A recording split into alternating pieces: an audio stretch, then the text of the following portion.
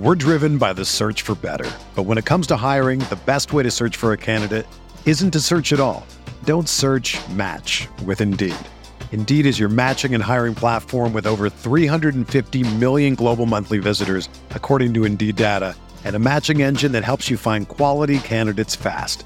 Ditch the busy work. Use Indeed for scheduling, screening, and messaging so you can connect with candidates faster. Leveraging over 140 million qualifications and preferences every day, Indeed's matching engine is constantly learning from your preferences, so the more you use Indeed, the better it gets.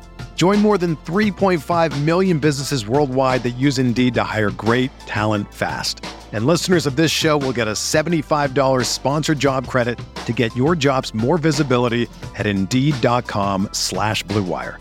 Just go to Indeed.com/Blue Wire right now and support our show by saying that you heard about Indeed on this podcast. That's Indeed.com/Blue Wire. Terms and conditions apply. Need to hire? You need Indeed.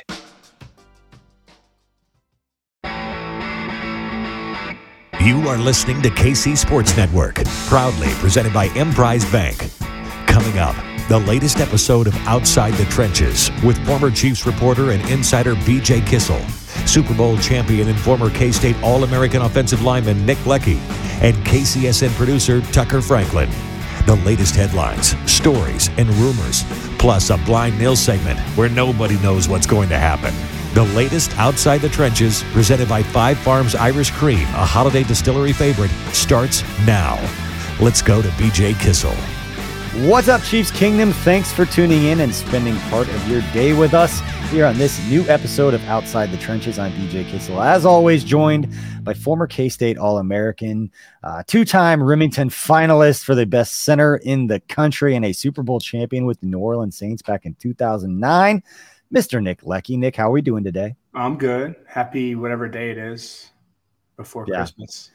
You always forget what day of the week it is in the week leading up to Christmas. But Nick joins us, and so does our fearless content manager at KC Sports Network, Mr. Tucker Franklin. We just broke the news for everybody. We talked about it for like last month and a half, but haven't put it out there yet. You got a promotion, buddy. Congratulations. Yeah. Thank you. Yeah, no, it's good to manage all this content. We got a lot of content, BJ. We were talking about before. You said something like we tweet a lot, and I was like, I think it's about 20 tweets a day, and it's all like promoting the content that we have throughout the network. You know, it's National Signing Day when we're recording this. We're gonna have a lot of college content coming out. We're gonna have all kinds of stuff from the college basketball gearing up. They're about to hit conference schedules, so lots of stuff going on there. Lots of stuff, obviously, on the Chiefs. We're hitting the home stretch of the season, getting into playoff time. So lots of good content, lots of good stuff going up. I've got to react because, and this is not a college football show, but when the director of recruiting for Kansas football tweets out that the best players in Kansas play at Kansas, that says a K-Staters, two K-Staters, and a guy who hates K-State because he roots for everyone who plays against them in Tucker. And loses. I took it personally, and I'm invested, but not at the level that I should be annoyed about something like that. But it did kind of annoy me because Avery Johnson is going to K-State. But anyway, guys, let's get Nick. I want to get your thoughts on the Chiefs and Texans game. Running back, you've been clamoring for, the running game to get going. It was a running back that made all the plays, but it was basically out of the pass and screen game with Jerick McKinnon. What were your thoughts on the Chiefs win over the Texans? I liked it. It's remember we talked about, win differently. And that's what they did. Like I don't believe there was a Kelsey touchdown. Mahomes had the rare rushing touchdown. McKinnon with the walk-off rushing TD to win the game. And McKinnon got eight passes.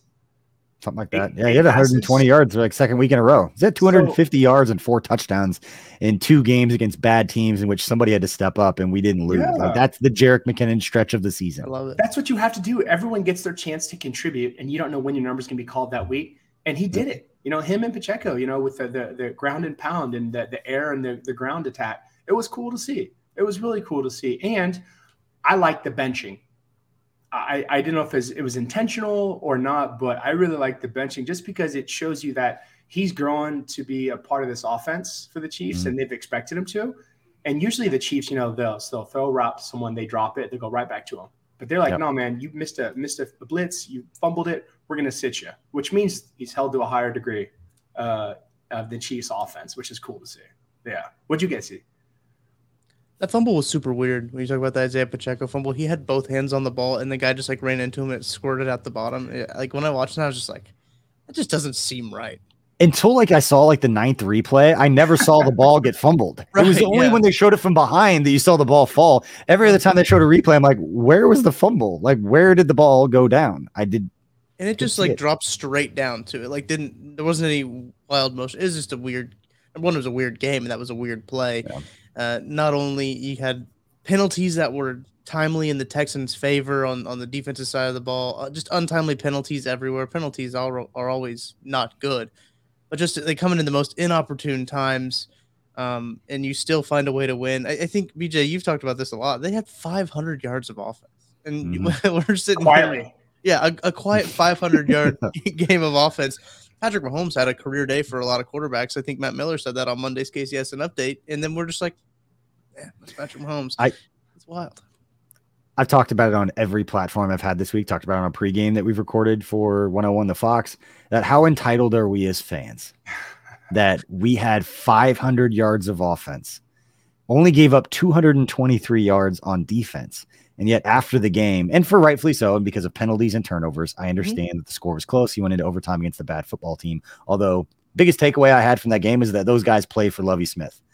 That the Texans, like those guys played hard for that dude at a time in their season, which you wouldn't really blame them for being pretty lifeless and all those things that just naturally would come up in a season in which guys they're not playing for anything at that level. A lot of young guys on that team. I talked about Brett Coleman earlier. Check out that KCSN update. He's like, you have a lot of young guys on that team. They've drafted well. You have a lot of guys from schools and colleges that have always been successful. They're not used to not winning. And again, they're playing hard for their head coach and Lovie Smith. So shout out to them. But yeah, the entitlement of it should be easier for the Chiefs just to go out and dominate every week in the NFL. When again, you step back and you look, they're 11-3, tied for the best record. You beat a bad team barely. I understand there's issues with the team, but you had 500 yards of offense and only 223 given up on defense. It wasn't as bad as even I felt post-game. That was one of the weirdest post-game shows we've ever had, Tucker, because I had no idea how to feel. It's like, I want to celebrate the division, but man, like we got to get better. Like this is not going to be good enough against a good team. I just don't think they're going to play like that in the playoffs. Vibes were off for sure. Vibes were not where they should be after winning game, especially that game going into overtime and the way it went into overtime of just like kind of the inevitability, the predictability of how that last drive was going to go, that the Chiefs were going to get a couple big plays to keep that drive going. They were going to get in field goal range and kind of stall out and kind of play for the field goal. You could kind of feel that the whole time. And I think that was kind of frustrating about it as well.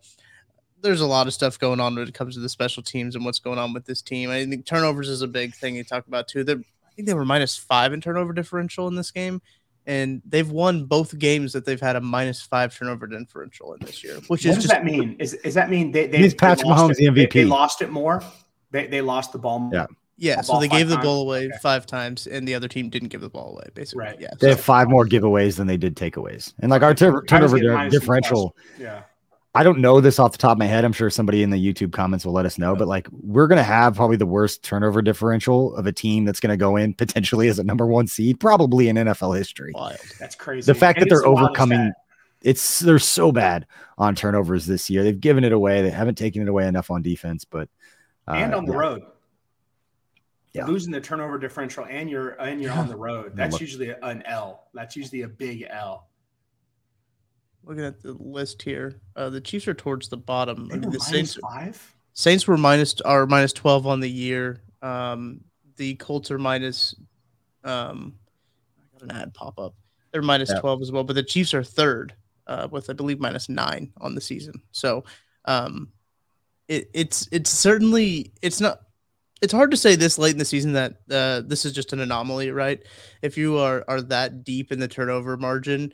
The Chiefs don't get turnovers and they turn the ball over. Now their turnovers have been weird, like the Juju fumble on forward progress, but then was reviewed and that one was odd. And they said it was a clear recovery for the Texans, which I don't necessarily agree that there was a clear recovery there because, Juju had the ball in his hand and there was a guy on top of him and he let the ball go and was like, okay, I'm probably down now. And then they said the Texans recovered it. That was weird. Obviously the Pacheco fumble was an odd one, but there's just like some too. It's not like Patrick Mahomes is being careless with the football. I don't think that the Chiefs are being like careless with the football. But it's hard to say that they're not if they're -9 in turnover differential. It's a weird spot to be in. BJ, kind of to your point, like with the post-game show, just a very weird spot to kind of look at this team and be like, yeah, they put up 500 yards of offense. They also turned the ball over 5 times, and they still won. And it's just like, well, what to believe about this team is just kind of difficult. You just got to win, but you got to win differently, right? You always have to win differently. And there's always going to be those games. You could steamroll everybody the whole season, but there always be those games that try you as a team. And then that's why I said, right before last week's episode, this is the time of year when, especially playing these opponents where it's tough to get up to. I'm not going to lie to you. A noon game is versus a crappy opponent is tough to get up for. It's tough to watch that extra film on Wednesday. It's tough to, watch extra film on Thursday because like, God, these guys are terrible. Cool. Like, this is some bad football right here you're watching, right? So let's talk about a game on Saturday, a day early at noon against, I would say they're a bad football team. They're playing poorly right now, the Seattle Seahawks. As far as win-loss, they've lost 4 of their last 5. Their one win was against the Rams, which is a pretty depleted team right now for a team coming back. I think the first team since whatever that isn't going to make the playoffs the year after winning the Super Bowl. Like that, they're done. They're very, very done. But all of those games have been within 1 possession. So they're not getting blown out in these games. And so I very much expect this to be a close game. And the fact that it's going to be like negative wind chill, like this is going to be a brutal game to get up for, because at this point, obviously you want to win. If you don't end up with the 1 seed, you still want a 2 seed and all of that. They already won the division. They're going up against an NFC West opponent, an old AFC West opponent from back in the day. For anybody's old enough to remember that, Tucker, you weren't even born yet. Kingdom. So, yeah. So, before we talk about that matchup, Nick, I do want to get your thoughts because Dustin Colquitt opened this up. And Dustin Colquitt, make sure you check out the interview that he did with Jeff Allen and Mike DeVito on One-on-One, because Dustin Colquitt had made some headlines this week talking about the holds and just that it's not necessarily all Harrison Butker's fault. I'm curious your thoughts. I didn't take it as he was calling out Tommy Townsend as much as he was explaining that it's not all Harrison, that there's other aspects of this that have to be better. And that way, kind of educating fans to be like, look a little bit closer than just quickly blaming everything on a kicker, which I have been guilty of. Everybody has been guilty of so far this year, blaming a lot of this on Butker, who hadn't said one word about Tommy Townsend and the holes. If this has been an issue, we haven't heard one peep out of Harrison Butker pointing a finger at anybody else. Just curious your thoughts on specifically what he said and just the idea of a former player, but somebody who's still friends with guys in that locker room, a legend in a Kansas City Chiefs uniform, and Dustin Colquitt coming out and like I said, just kind of educating us on, hey, there could be some other stuff. There is some other stuff going on here. I think it's cool because I know a little bit about holding just from what I've heard, like when I was playing and how you do certain things like that. But I think that the main thing that he emphasized was that there is angles to the ball and how you hold and where you put the laces and, outside of, laces out, Finkel, but I think it was cool that he put that out there, and it's kind of stinks that if you're a young guy, no offense to your boy Tucker, but if you're not listening to a person who literally did your job for like 12, 15 years and has brothers who've done that job for like 12 years, you're like the punting family, right? You're like the Manning of punting. So it's like, you got to listen. And it's like to see it fall on deaf ears. That's disheartening. It's really disheartening because it's like you don't know it all, especially as a newer player. You don't know it all, and that's sad to hear. Right.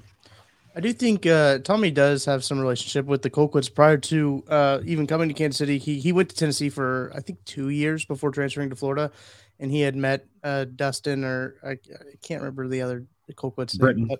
Yeah, and because they're around Tennessee all the time. They do camps up there, so I think they're from Knoxville. So I think he'd been associated with Dustin a little bit before them. But yeah, it is something that I know a lot of people have tweeted out clips of all of Harrison Butker's misses and are like now dissecting the angle of the ball, where the laces are. Perfect. It's educating fans. I'm like, it's not a problem. The only one who crossed the line when Tommy said, like, we don't listen to people on the outside who don't know what they're talking about. It's like, whoa. Yeah. Just because he said you're a phenomenal punter, but this has not been good. It's okay for somebody to come out and say this isn't good enough, especially somebody that has done it as long as Dustin Colquitt. I did not take it as disrespectful that something has been going very poorly. Dustin obviously is friends with Harrison Butker. They have a relation. I don't know if he talked to him. I don't know if that's where this is coming from, but the entire city is clamoring down on Harrison Butker for months about how bad he's been this year. And if there is truth to Tommy struggling, Tommy hasn't stepped up and said a word of it's not on Harrison. Like, I need to do a better job with what I've been doing. He didn't say that, but as soon as anybody shine the lights on him, he goes and calls out Dustin Colquitt. It's like, that's a bad look, especially when your teammate hasn't said a word about you. To come out and do it that way, that makes it look even worse in my opinion. And that's where I'm like Team Colquitt, in that he wasn't disrespectful about it. He came out and educated fans who needed to know more about what they were talking about. It is. And remember too, if you're kicking a field goal, the offense has failed. So you always got to remember that. And there's always, it's a team sport, and surely he didn't do his job, but at the same time, it's like, I'm almost grateful that you get these out of the way now to sort of reemphasize how you kick. Cause you never want to have a kicker who's, gone perfect all year and then misses in the playoffs. That's more pressure, I think, if you're perfect. So the fact he's inconsistent, then it's like, okay, maybe you'll get a little bit more gutsier on your fourth down calls, especially in the playoffs, which could be a good thing. That was the tinfoil hat conspiracy around why the Chiefs wanted to play for the field goal at the end of the game, was to just try to get Harrison Butker right, was to give him a little bit more confidence as and that's kind of why they've played for some more field goals than we've seen them play for maybe in years past, just to kind of get his confidence back and get that moving. But I do think, you look at some of these clips and the ball is pulled towards him, pulled towards Tommy. The laces aren't directly out; they're facing the sideline, and there are some inconsistencies there with the hold. And I think I saw somebody even bring up Tommy's positioning behind James Winchester, of like, because they're usually not directly right behind, and I think that sometimes throws off a little bit the long snap, as if they are directly behind it. You like a little off kilter a little bit, and. There's just a lot of small things that go into this too. I know James Winchester has it down of how many rotations he can get it to, where Tommy can get it and place it down and not really worry about spinning it. So that's all. It's all very small, minute things that make a big difference. I had a really long conversation with Kendall Gaiman, and his name's Jeb Putzier, who spent like 8 years in the league. He was a tight end, but he was a backup holder, backup long snapper. And he said it's actually not difficult at all to get the rotations to where you just catch and set the ball down.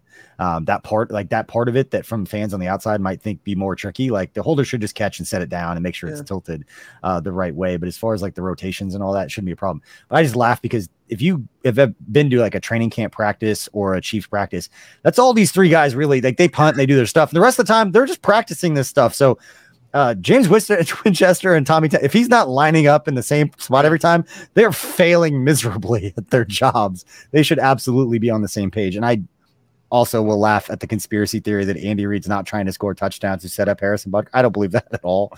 But that being said, this part of the game and this part of the Chiefs, it obviously has to get better. And again, I don't blame Dustin Colquitt for coming out and starting dialogue for fans to be a little more educated about this particular very niche aspect of the game, but obviously one that nobody had brought this up until Dustin mentioned it, that the laces are off and all these kinds of things. And again, it's just one more thing for fans on the outside to be educated about.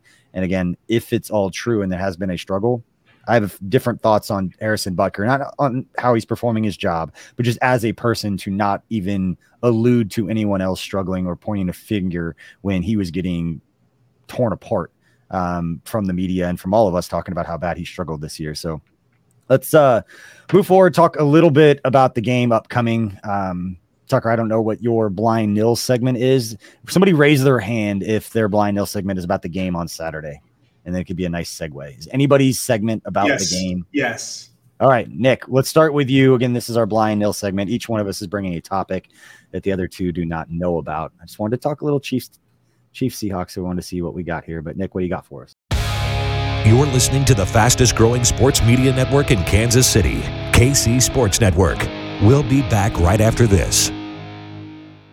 Hey, I got to tell you guys about our friends at Liquid Death. And by now you guys already know that you might see some strange tall boys of beer in the bottled water section of your local stores. Well, It's not beer. It's actually mountain spring water from the Alps, and it's called Liquid Death. Why is the water called Liquid Death? Say it with me. It'll brutally murder your thirst. And their infinitely recycled tall boy cans are here helping to bring death to plastic bottles as well. They also donate 10% of their profits from every can sold to kill plastic pollution. I've got the severed lime flavor with me here. I also love the berry flavor. And also, just the straight still water is incredible. I like drinking the water out of the can. It makes you feel powerful, makes you feel authoritative. So here's what you got to do. Go to liquiddeath.com/KCSN to find their store locator tool, or you can go get Liquid Death at your local Target, Walmart, or 7-Eleven. Go check them out at liquiddeath.com/KCSN. We're driven by the search for better. But when it comes to hiring, the best way to search for a candidate isn't to search at all. Don't search, match with Indeed. Indeed is your matching and hiring platform with over 350 million global monthly visitors, according to Indeed data, and a matching engine that helps you find quality candidates fast. Ditch the busy work. Use Indeed for scheduling, screening, and messaging so you can connect with candidates faster. Leveraging over 140 million qualifications and preferences every day, Indeed's matching engine is constantly learning from your preferences, so the more you use Indeed, the better it gets. Join more than 3.5 million businesses worldwide that use Indeed to hire great talent fast. And listeners of this show will get a $75 sponsored job credit to get your jobs more visibility at Indeed.com/Blue Wire. Just go to Indeed.com/Blue Wire right now and support our show by saying that you heard about Indeed on this podcast. That's Indeed.com/Blue Wire. Terms and conditions apply. Need to hire? You need Indeed. This is the story of the one. As a maintenance engineer, he hears things differently. To the untrained ear, everything on his shop floor might sound fine, but he can hear gears grinding or a belt slipping. So he steps in to fix the problem at hand before it gets out of hand. And he knows Grainger's got the right product he needs to get the job done, which is music to his ears. Call, click Grainger.com, or just stop by. Grainger, for the ones who get it done. Entertain, educate, inform. KC Sports Network. What with last week's 1-11-1 record, now 1-12-1, and then this week playing a 7-7 What are you guys' thoughts on just the win-loss record? Like, how do you, when you see that, what are your thoughts based off of that? Like, what do you research? What do you do? What's the, like, is this a good 7-7? Is it bad 7-7? Is it they've lost by a couple? This, that. What are your thoughts on a win-loss record? I know it determines seed. I will look. My first one is, like, when I look at everybody talks about like the bad Seahawks team, you look and all their games are within one possession. So it fits within that margin of error that we always talk about. It's 5 to 7 plays in every NFL game. That's the difference between a win and a loss. Not that the Chiefs played well against the Texans. Obviously, there were a lot of mistakes that they made. And that margin is bigger against the team where you're so much more talented than the other team, but we still saw it. You can't turn the ball over twice and have 100 yards and penalties and still not have to make a couple of big plays in that game. Tucker, you were talking about it before, not ever feeling like the Chiefs were going to lose. The only time I started to get really nervous is when the Texans had the ball in overtime and it was like kick a field goal, they win. And then my guy Frank Clark made a play because that's what Frank Clark does late in the game when he needs to. He does. Indeed. But yeah, I look at how close are the game. I look at point differential. How close are these games? How competitive are these teams? Because I'll never get it out of my head when I started covering the Chiefs for Arrowhead Pride back in the day. Those 4 years that Scott Pioli and then Todd Haley for 3.5 of them or 2.5 of them, however long he was here. Those are three of the 4 worst seasons in team history in terms of point differential.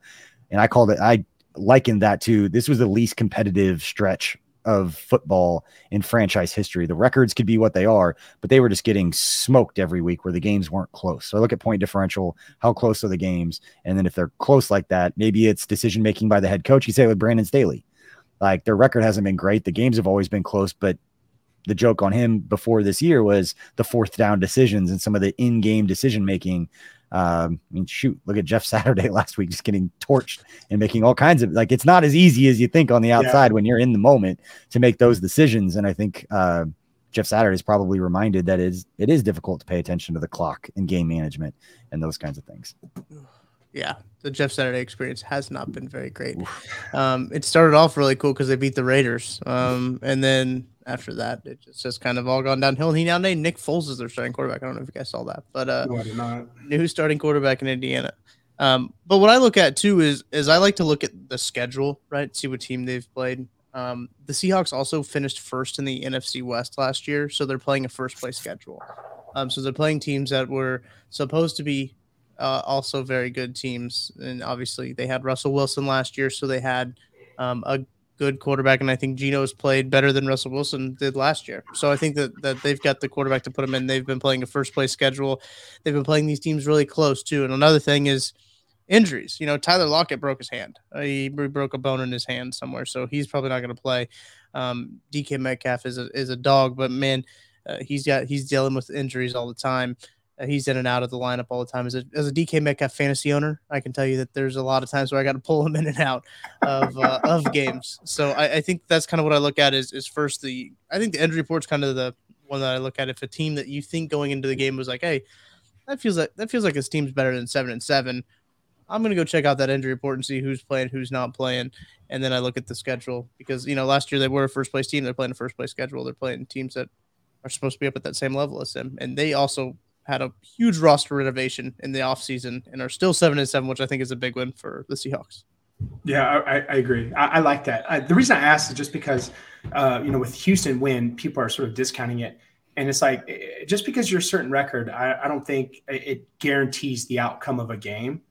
You never know when you're going to get hot. Like, these guys are still playing for next year.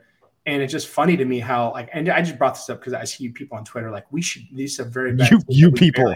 I see you people on Twitter. Absolutely. You non-NFL playing minions. No, ignorant people. It's like, we should have beat this team. It's like, there's no guarantees, man. No matter what your record is, there's no guarantees. And I look at the same thing that you guys do. I look at, even how their O-line's playing, and who's hurt. And I think it's fascinating. The win-loss doesn't determine the product you see on Saturday or Sunday either at the same time. It doesn't dictate anything on game day. Give Chiefs Kingdom a break. It's been a hell of a week on social media for Chiefs fans. Between Dustin Colquitt, between bank robberies from super fans, like it is. I don't want to see my screen time this week when my phone says like you've been on your phone for 18 hours a day. It's like pardon my language, but like fuck off. There's a lot going on. Right? There's so much content. That's a true super fan, though. Listen, he loves the Chiefs so much that he needed to figure out a way to get to every game and wear a wolf suit when he did it. Yeah. Well, we'll save a special. Tucker, you got to take. I do. I just think that's a commentary of how high these prices are in the NFL, and how high the prices are that you got to be going. It's going to turn into a lawsuit against the NFL. Apparently, the guy sued Gillette Stadium because he slipped and fell a few years ago. So. Yeah, sued the owner right for the top. Unbelievable. And I got to go back to this because if you guys have watched The Departed, anybody out there listening or watching has seen The Departed.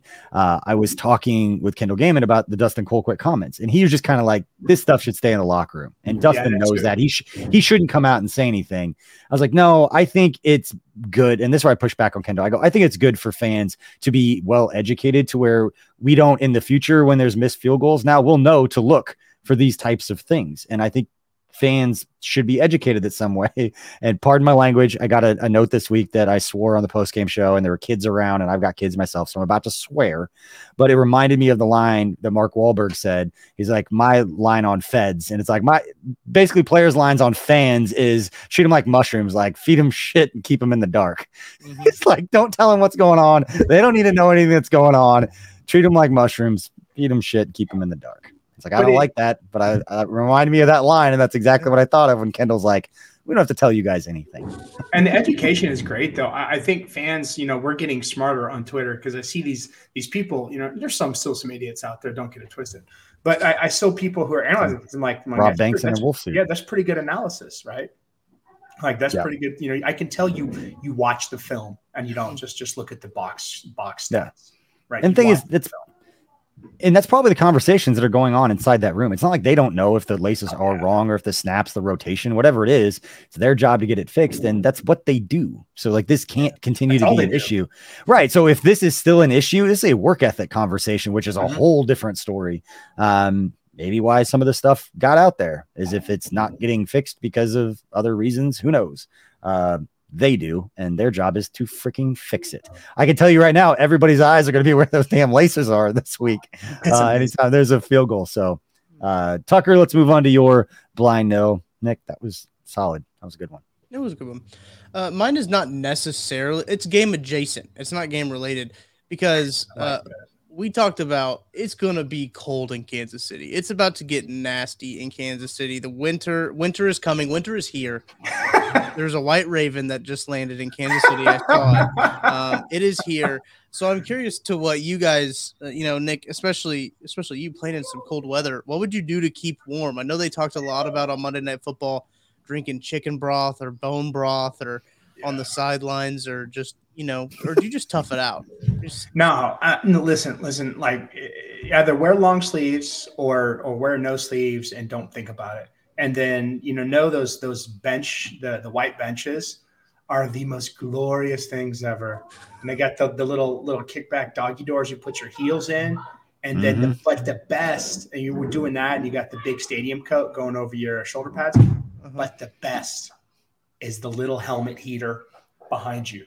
That you can have just that, I'd be fine. Because the worst part about cold games in football is your helmet when it's ice cold and that thing won't flex to fit over, and then you're like guillotining your ears as you put it on, and your ears are frosted cold, and you're just whatever. And it's the most miserable feeling in the world is the way your helmet fits when you're dry and cold, and it's just tight. So the helmet heater is it's fantastic. So, but yeah, once you play it, you're good. You're in it, and you're like, whatever, we're doing it. Unless it's that cold and you're like, that's all you can think about. I never knew about those white benches because they're hollow. Yeah. And like I never knew what the deal was until the 2019 season that I was a sideline reporter. So I'd be down there at halftime. There's not enough time for me to like walk up a tunnel and go find somewhere and then come back out. Because I've run and talked to coach walking into halftime. And so I got like 15 minutes, 20 minutes or whatever, where I'm just like standing out in the cold and all the players are gone. So that's when I can like inch closer to like the sidelines. Like I feel comfortable. I can get a little bit closer over here. Cause I'd always try to like huddle near those warmers, like even like to the side of them, you can feel a little bit. But it was in Chicago during that Bears game where he was counting to 5 or whatever. It was still cold that day. And I sat on the bench for the first time because I saw the propane behind. And I asked, like, the propane tanks are what heat up the hollow, like, plastic bench things. And then there's like little holes all over the place that pushes the heat through. And then on the backside, it's got those little poles that you set your helmet on to heat the helmet. So I know exactly what you're talking about because I went and sat down and I just like sat in I just like rolled back, like the eyes rolled back into my head because I was like, oh my God, this is the most amazing thing. And I looked at one of the equipment guys, it was one of the ball boy dudes, works for the Chiefs, but was sitting next to me. And he was just like, how amazing is this? And I was like, I never knew that this was like this. So then every cold weather game, as soon as they went into halftime, I ran over and sat on the bench. And a couple times I was like, my eyes were closed and I was just so comfortable. And then the players come out, like Coach Hack walks by. I was like, oh my God, I got to get out of here. I'm going to get fired. Get me out of here. But yeah, those things, absolutely amazing. Completely get that. Looking at the weather report right now, this is from the National Weather Service. I don't mess around. I go right to the source. Right to the source. Mostly sunny and cold with a high near 13 on Saturday. Saturday night, partly cloudy with a low around 5 degrees. That's not counting the wind chill. Nick, 13. Nick, did you ever see guys? I think I saw it to the Chiefs. Or at least I know I talked to the equipment guy about it because I would see guys like spraying stuff on their arms, and it was hairspray, and it would like. Somehow it like would like create a layer to keep you a little bit warm. It wasn't like really warm, but did you ever hear guys doing that? No, man. No. It was 2 weeks in a row. Last week I said sand in the pants and you looked like you'd never heard that phrase in your life.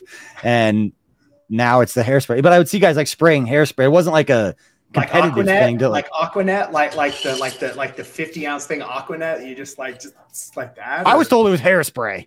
Maybe they were just messing with me. No, it could They're be just making like a joke, but like coating. It could be like a liquid coating, like a flexible coating. Yeah, like if you've ever sprayed hairspray on like your arm, it creates like this little thing. So it made sense afterwards as just like a little thing that you can do to make it better. But it was only the offensive linemen that would do it because their arms were always exposed. that's a fine. If you either wear sleeves or don't wear That's sleeves. a fine. That's totally a fine. That's 100% a fine. If I caught somebody on the O-line spraying hairspray on their arms, that's a fine. That's 100% a fine. Absolutely. No way. All right. Not no line room. I know that.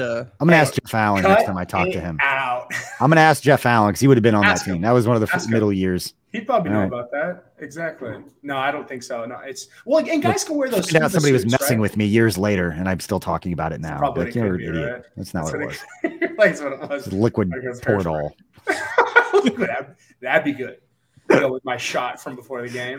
Like, we can't tell him what it is. We don't know about this stuff. Just tell him it's hairspray. That's a All good right. point. I'm so hopped up on Toradol, the anti-inflammatory, that I probably couldn't feel cold, so it's all good.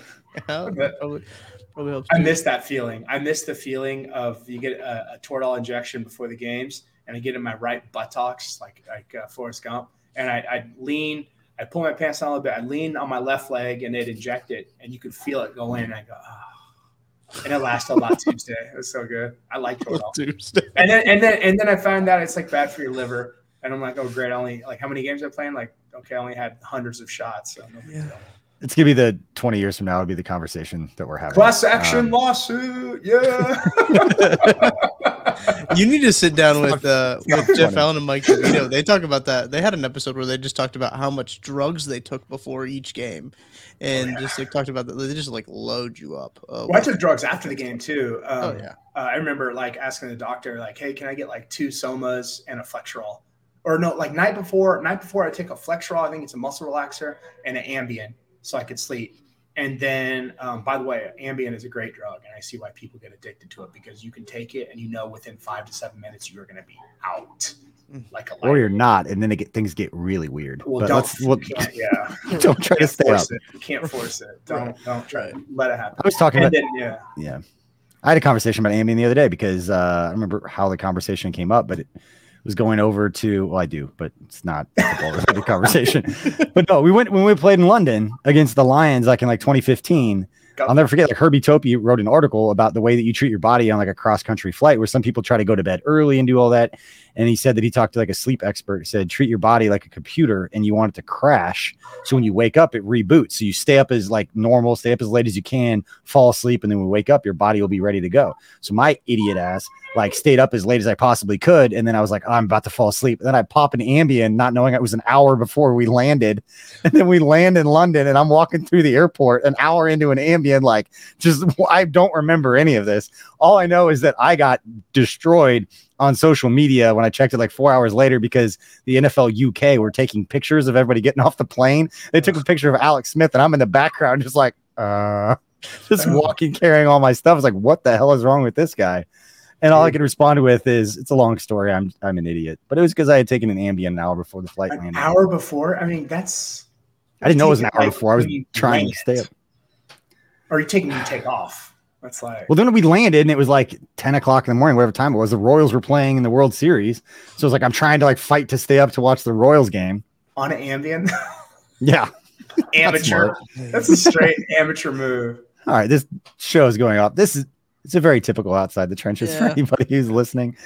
All right. Has everybody got their takes out on Tucker's question? We can go to the final Blind Nail segment. You're listening to the fastest growing sports media network in Kansas City, KC Sports Network. We'll be back right after this. Entertain, educate, inform. KC Sports Network. I just wanted to throw out there, Matt Castle said he wore a scuba suit, and he got that from Tom Brady. I think who got that from Derek Thomas? Drew Bledsoe? From Drew Bledsoe, yeah. So it's like that the whole quarterback tree wore scuba suits. So yeah, well, that's what Baker. I saw or someone was wearing. Was it Baker Mayfield? Could have been. Well, he was wearing that like scuba suit with like the no sleeves. If you have that, you're fine. If your core is fine, you're all good. Your arms are free, you'll be just fine. You just need hairspray. Or not.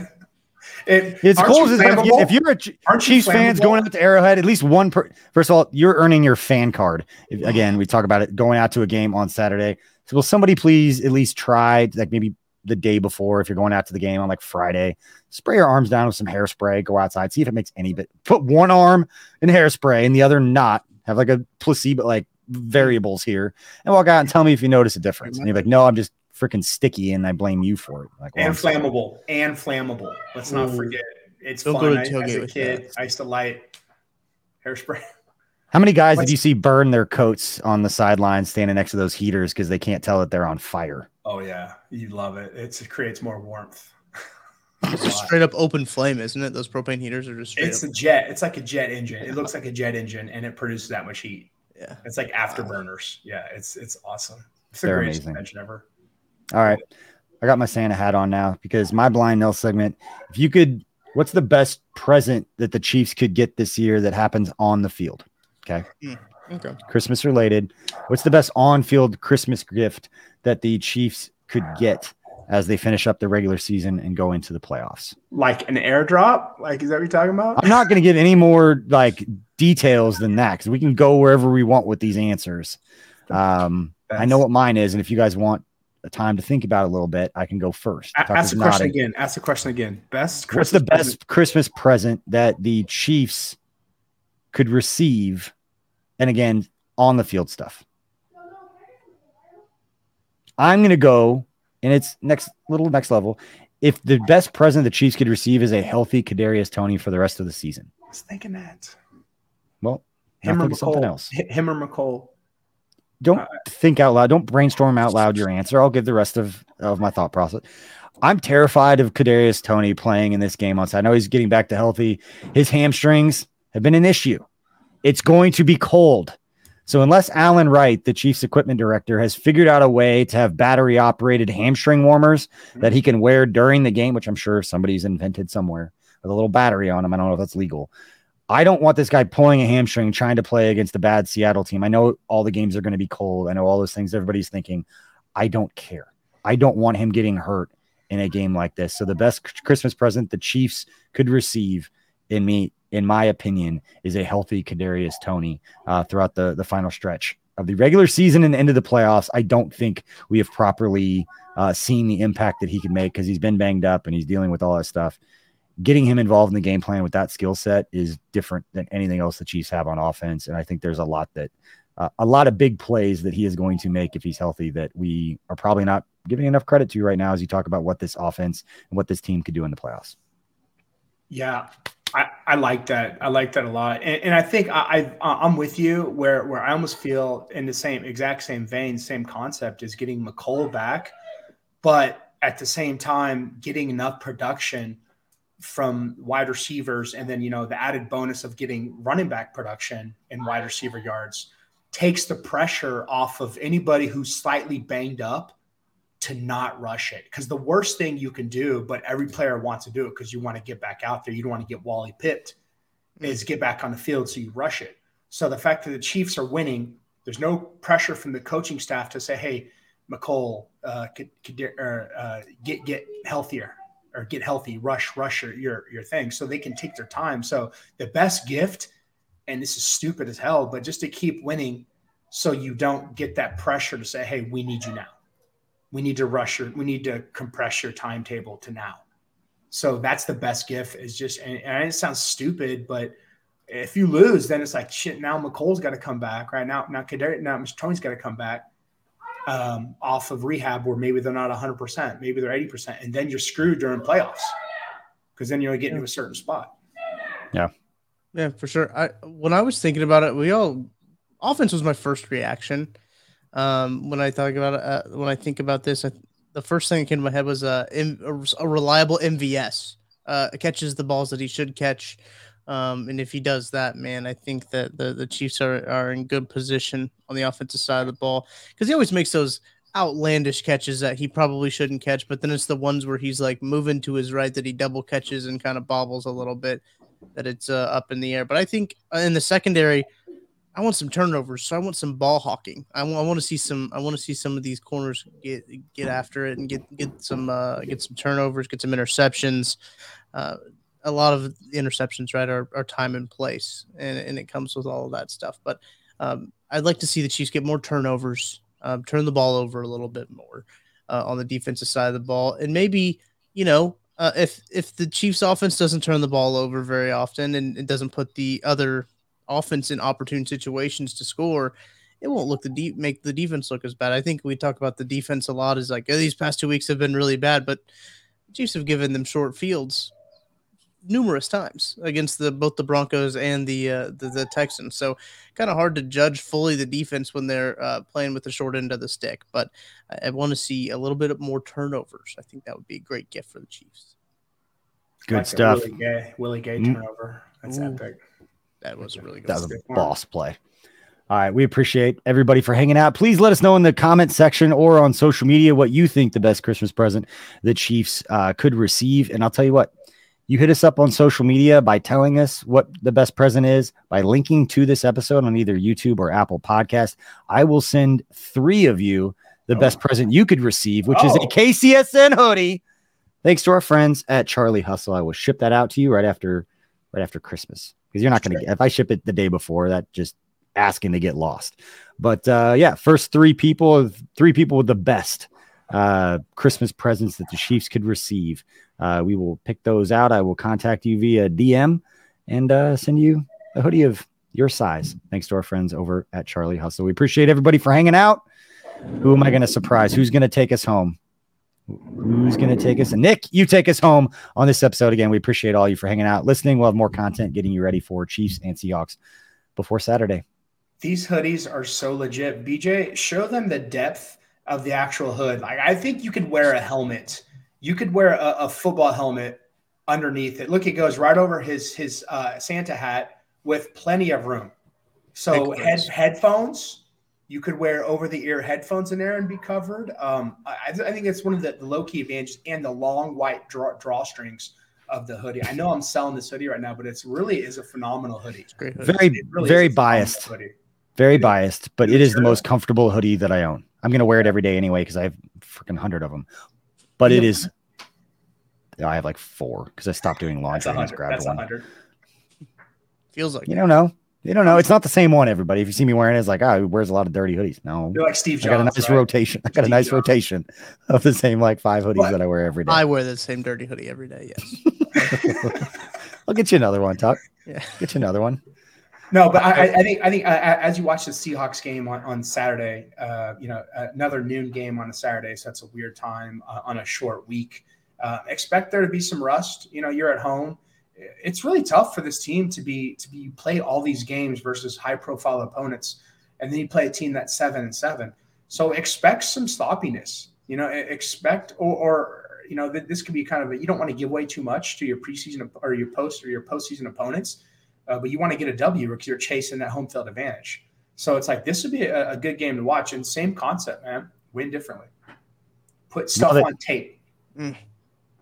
That's all we got. Hope you all have a fantastic holiday break. Merry Christmas to everybody. Hope you spend time with your loved ones. Tell them how you feel. Appreciate it. We love you all. We appreciate all the support for KC Sports Network. And we will see you all after this game, after Christmas. See you. Thanks for listening to KC Sports Network. Don't forget to hit that follow button and leave us a review if you like what you heard and think others would as well. You can find all 6 of our channels at KCSN, covering the Chiefs, the Royals, Sporting KC, and the KC Current, plus KU, K-State, or Mizzou by searching KCSN wherever you listen to podcasts. We're also on YouTube. Entertain, educate, inform. KC Sports Network. Everyone is talking about magnesium. It's all you hear about. But why? What do we know about magnesium? Well, magnesium is the #1 mineral that 75% of Americans are deficient in. If you are a woman over 35, magnesium will help you rediscover balance, energy, and vitality. Magnesium supports more than 300 enzymatic reactions in your body, including those involved in hormonal balance. From functional medicine doctors to mental well-being and female hormone experts, we all know that magnesium is the one mineral to improve all aspects of well-being and health. But which one? Magnesium Breakthrough from Bioptimizers, the trusted choice recommended by leading experts with 7 best-absorbed forms of magnesium to ensure your body receives the support it needs for overall well-being. Go to bioptimizers.com/balance today and use code BALANCE10 for 10% off. Support your journey to wellness at bioptimizers.com/balance. Magnesium Breakthrough from Bioptimizers, your foundation to optimal health and vitality.